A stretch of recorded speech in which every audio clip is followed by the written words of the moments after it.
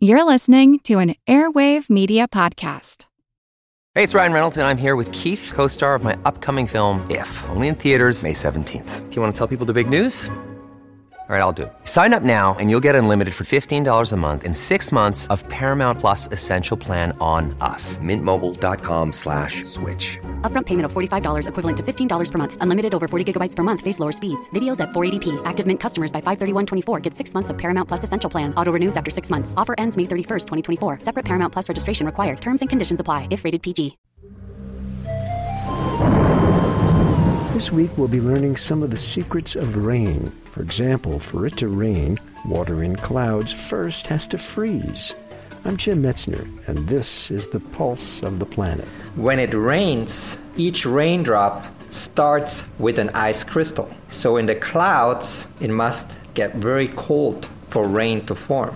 That's Boris Vinatser, an associate professor in the Department of Plant Pathology, Physiology, and Weed Science at Virginia Tech. I asked him, if water has to freeze before it can precipitate out of a cloud, how come it rains instead of falling as snow or sleet? In the summer, it does not snow, although the raindrops start as an ice crystal, because when the ice crystal starts falling, it falls through the atmosphere that is warmer and it will melt. The recipe for rain is that we need a high humidity in clouds, so we need water. Then we need impurities around which the water can freeze, and then we need cold temperature. So a cold temperature isn't enough to get water to freeze. You need something in the water to get it to start to crystallize. Pure water does not freeze at 32 degrees Fahrenheit.